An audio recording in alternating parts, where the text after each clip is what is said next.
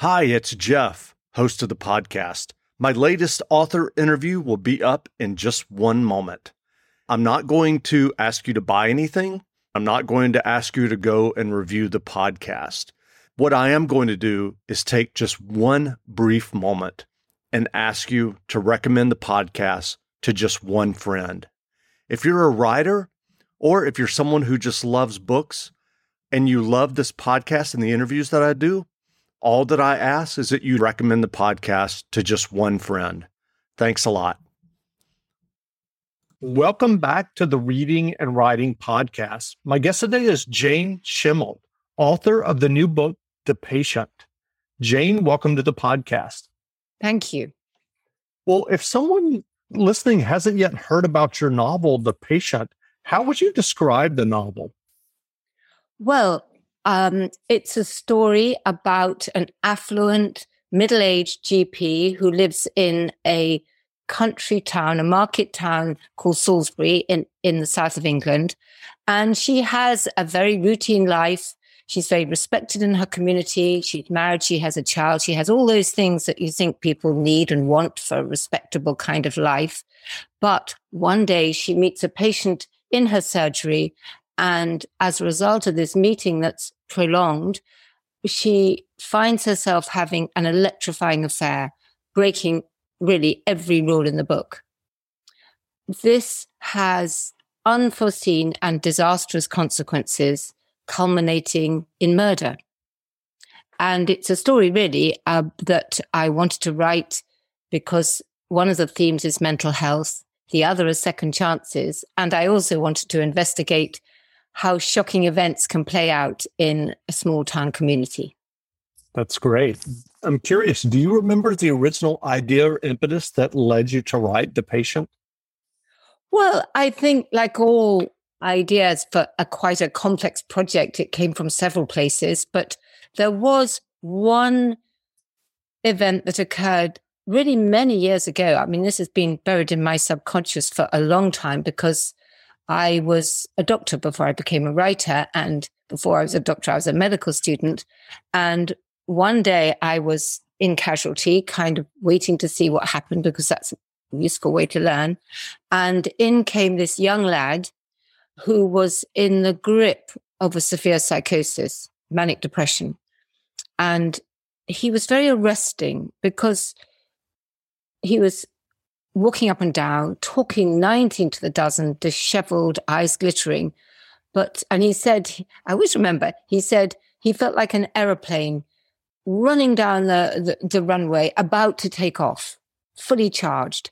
And funnily enough, I knew exactly what he meant because I was quite wired myself as a sleepless medical student. Well, as anybody who's sleepless, these kind of things can happen. You can kind of feel the edges of mania yourself. Nothing like the true and dreadful disease of psychosis, the illness. But all the same, I felt a kind of kinship. And I've never really forgotten him or the lesson about how we're all on a line. We share a baseline. And although you do have to go very far down it and cross a line to be seriously ill, we do share our humanity in the areas of feeling unwell or different mentally. And so I always thought, well, when I became a writer, I thought one day I might have the chance to talk about this young man in a different kind of way and try to reduce in some way the stigma that surrounds mental illness, because it's actually growing. Serious mental illness. The stigma against that is growing, and reading is a great way to encourage empathy. So I think that's the original seed of the story, to be honest. Yeah. Right. Well, what was your writing journey that led you to write and get your first novel published? Well, it was a long journey. I think it began at school when I absolutely loved reading and writing. That was the thing that kept me writing away in the attic. I remember it.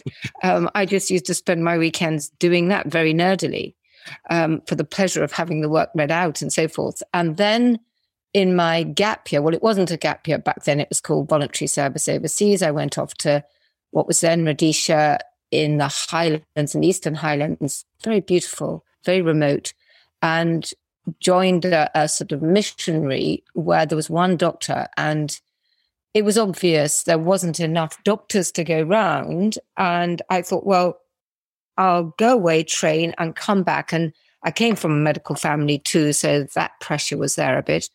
And I thought one day I'll come back to writing. I always read, which was the link. But it was only after I had my family of 5 kids, I didn't go back, at least I didn't go back straight away, and that space began to open up again. So quite late on then, I kind of had the chance when my girls went to university. I had 3 boys, but they were a very tight group at home. And that was when my daughter said, go and write, go and start it, Mum. You want to. I didn't know if she knew. And I did a diploma then while being a GP. And then I made the decision, because I loved it so much, that I'd do an MA. And then as a result of the MA, I had found an agent at the launch we did of our anthology. Everybody in this MA year submitted a chapter. And then that was sent to agents all over the country. We met they all came and met us, not all of them obviously, but quite a bunch came and met us in Foyles in London. And that's where I found an agent. And then she got me my publishing deal. And it all happened quite fast, actually, which was lovely. That's that's it in a nutshell, really. So what was your writing process when you were working on The Patient? And I'm curious, is it the same from book to book? Did you outline the novel before you started writing, or do you just have a vague idea and jump into the narrative? How does that work for you? It's a really, I'm always asked this question. And if I was really honest, I would ramble for ages. So I will tell you kind of an answer that's true, but doesn't capture the whole kind of messy process. I think at the beginning, I try out an idea. It's sort of roaming around in my head. And then I do a mind map by hand on a piece of paper with the idea, the central idea or character, and little lines off like a sort of spider diagram of all the things that I could bring into this story. Somebody's family, his friends, his enemies, his setting, what might happen in the end. And then I think what I do then is to write a chapter, headings, really, just headings. So that makes a path. And that is the beginning of the story. It's a path. And I do roughly know where I'm going to go, or the ending is very open, because that changes as the story develops. And, like all paths you go down, you, if you have time, you give yourself permission to wander off. And that's what happened, really.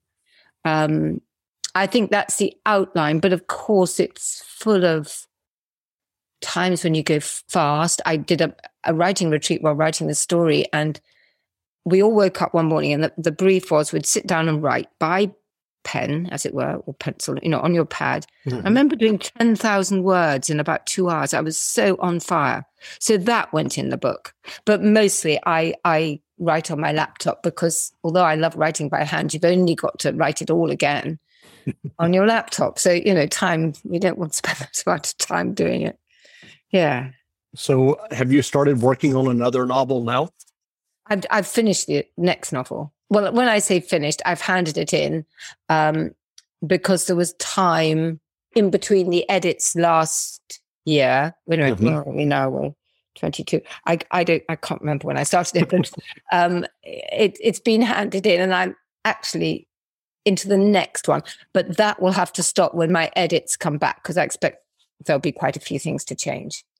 And I'm curious, with the novels that you've written, what has the editing process been? Have you ever gotten editorial feedback where you had to go in and spend, a lot of time making huge changes? Yes. I mean, it depends a bit on, the novel and the editor. I mean, my first book, which actually did quite well, I spent some time with my I was with my agent before we got a deal. And I remember my agent's assistant actually read it, and he put a red line through most of my cherished first chapter. And I'll never forget what that felt like. And then another book, I remember I had something like 14 pages of edits. And honestly, I felt as though I'd been felled by a cricket bat. I thought, how am I going to do this? And then you kind of pick yourself up. And one of the advantages of doing the MA is that you learn that that usually if you pay attention to edits, it makes your story stronger. So although at the beginning it can be something to get your head round, usually if you do it, and of course you're bringing your own creativity to the process, nobody's going to tell you exactly how to make the changes that they suggest. And so you're bringing your own ideas. So you make it your own. But honestly, usually if you do most of the edits, the story gets stronger. Or most of the, and sometimes it just means cutting things out. Sure. And that's okay, that's okay. Sick of being upsold at gyms?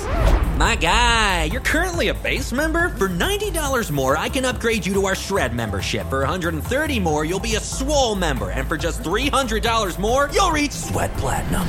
At Planet Fitness, you'll get energy without the upsell. Never pushy, always free fitness training and equipment for every workout. It's fitness that fits your budget.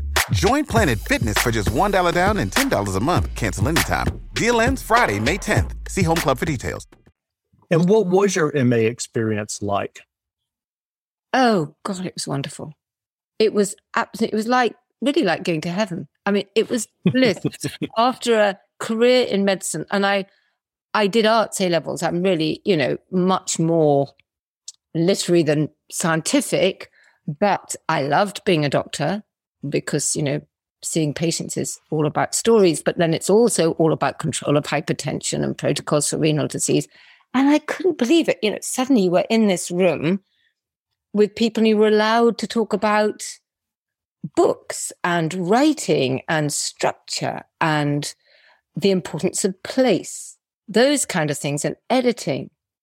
And honestly, it was so wonderful doing that. I kept thinking, am I really allowed to do this? Am I really allowed to spend the entire day talking about my favorite authors or how I go about writing or the improvements to my chapter? And we had really good published authors as our tutors. So I just kind of drank it all in. And it was in this stunning place where you had to walk. It was the house that belonged to the Methuen publishing family, Caution Court. And so you walk every morning when you walked across a lawn which was full of peacocks. And they would make their extraordinary otherworldly noises throughout the day. So my memory rings of the noise of peacock calls. Oh, it was just wonderful. Yeah. That's great. Well, what writing advice would you offer for those who are working on their own stories and novels?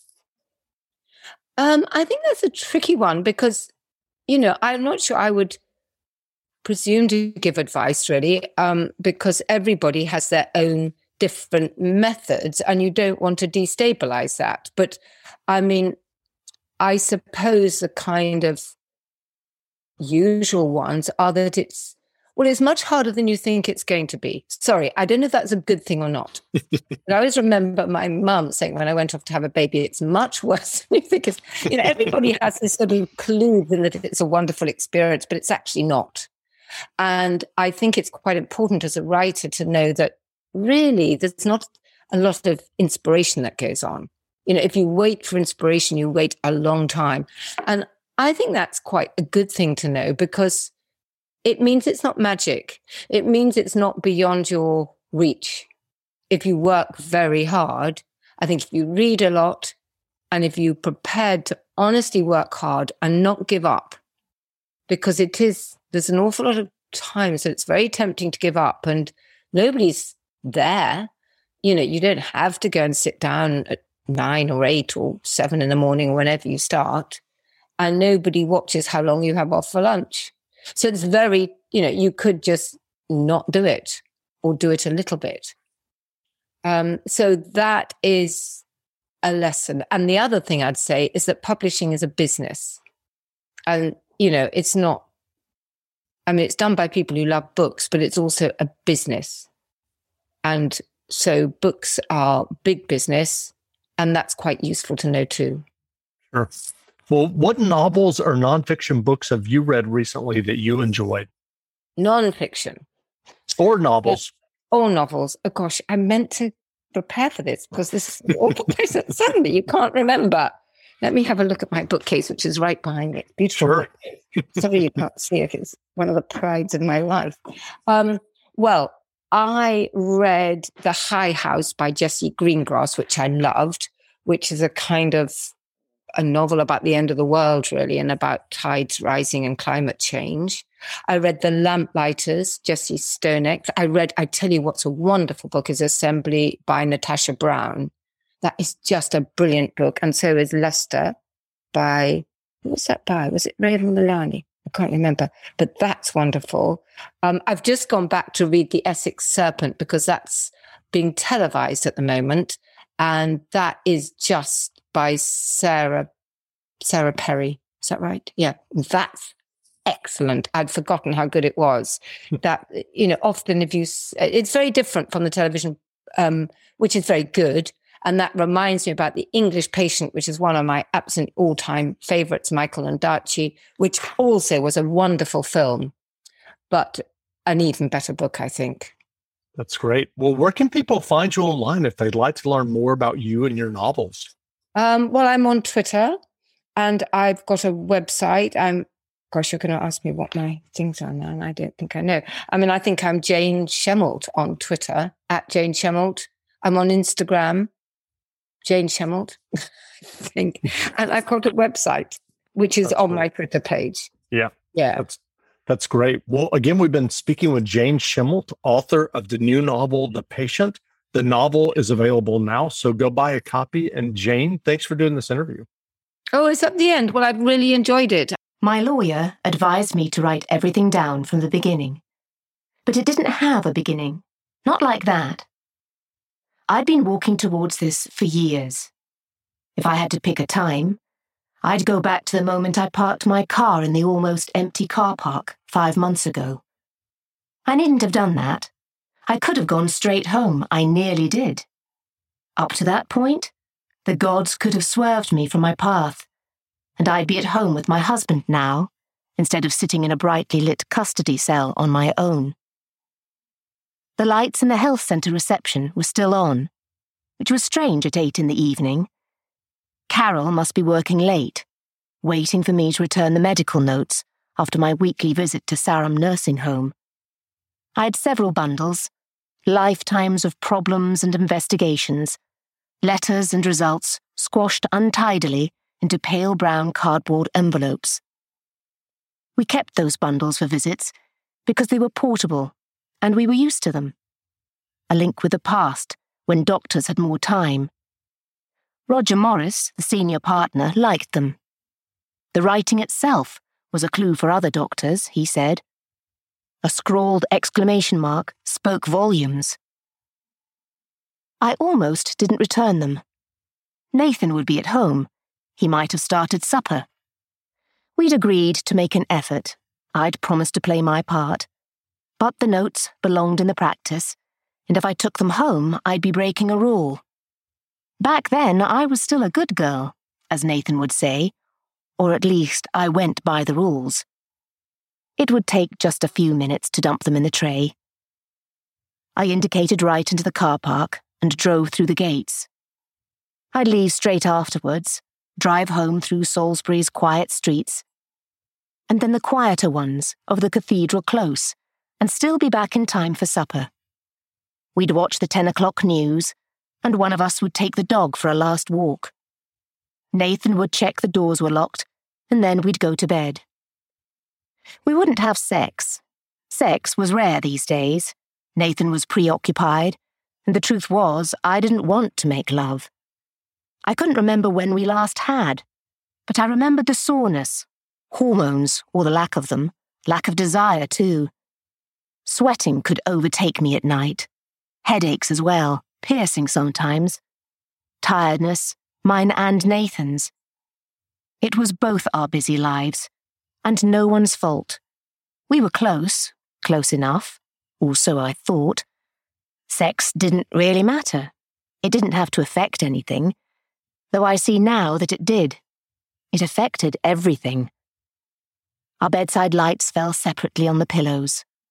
The room was quiet apart from the rustling as we turned the pages of our books. It was a measured life, safe, calm, enviable.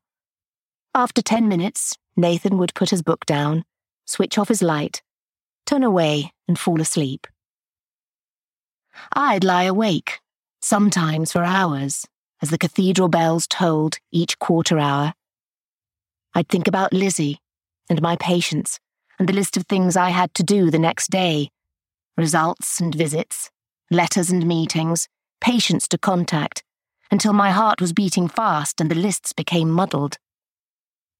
I'd get up to make a cup of tea and then back to bed again. I'd listen to the cars that passed and watch the watery lozenges of light slide across the ceiling and disappear, soothing, mysterious, companionable. Carol's Kia was in the surgery car park next to Debbie's Ford. There was a red Mercedes, too, parked across 2 spaces, the roof down, in February. Someone who had tickets to whatever was showing at Salisbury Playhouse, probably, out to impress a date and too late to find parking. Had there been another car, parked at the far corner, where the overhanging trees make the tarmac slimy with rotten leaves? There might have been. I didn't notice. It was dark by then, darker under the branches. I glanced at my reflection in the gleaming metal of the Mercedes, lit by the lights from the surgery, a small, forward-slanting figure with wind-blown hair. It was lucky it was too late to encounter patients. My escape would be swift.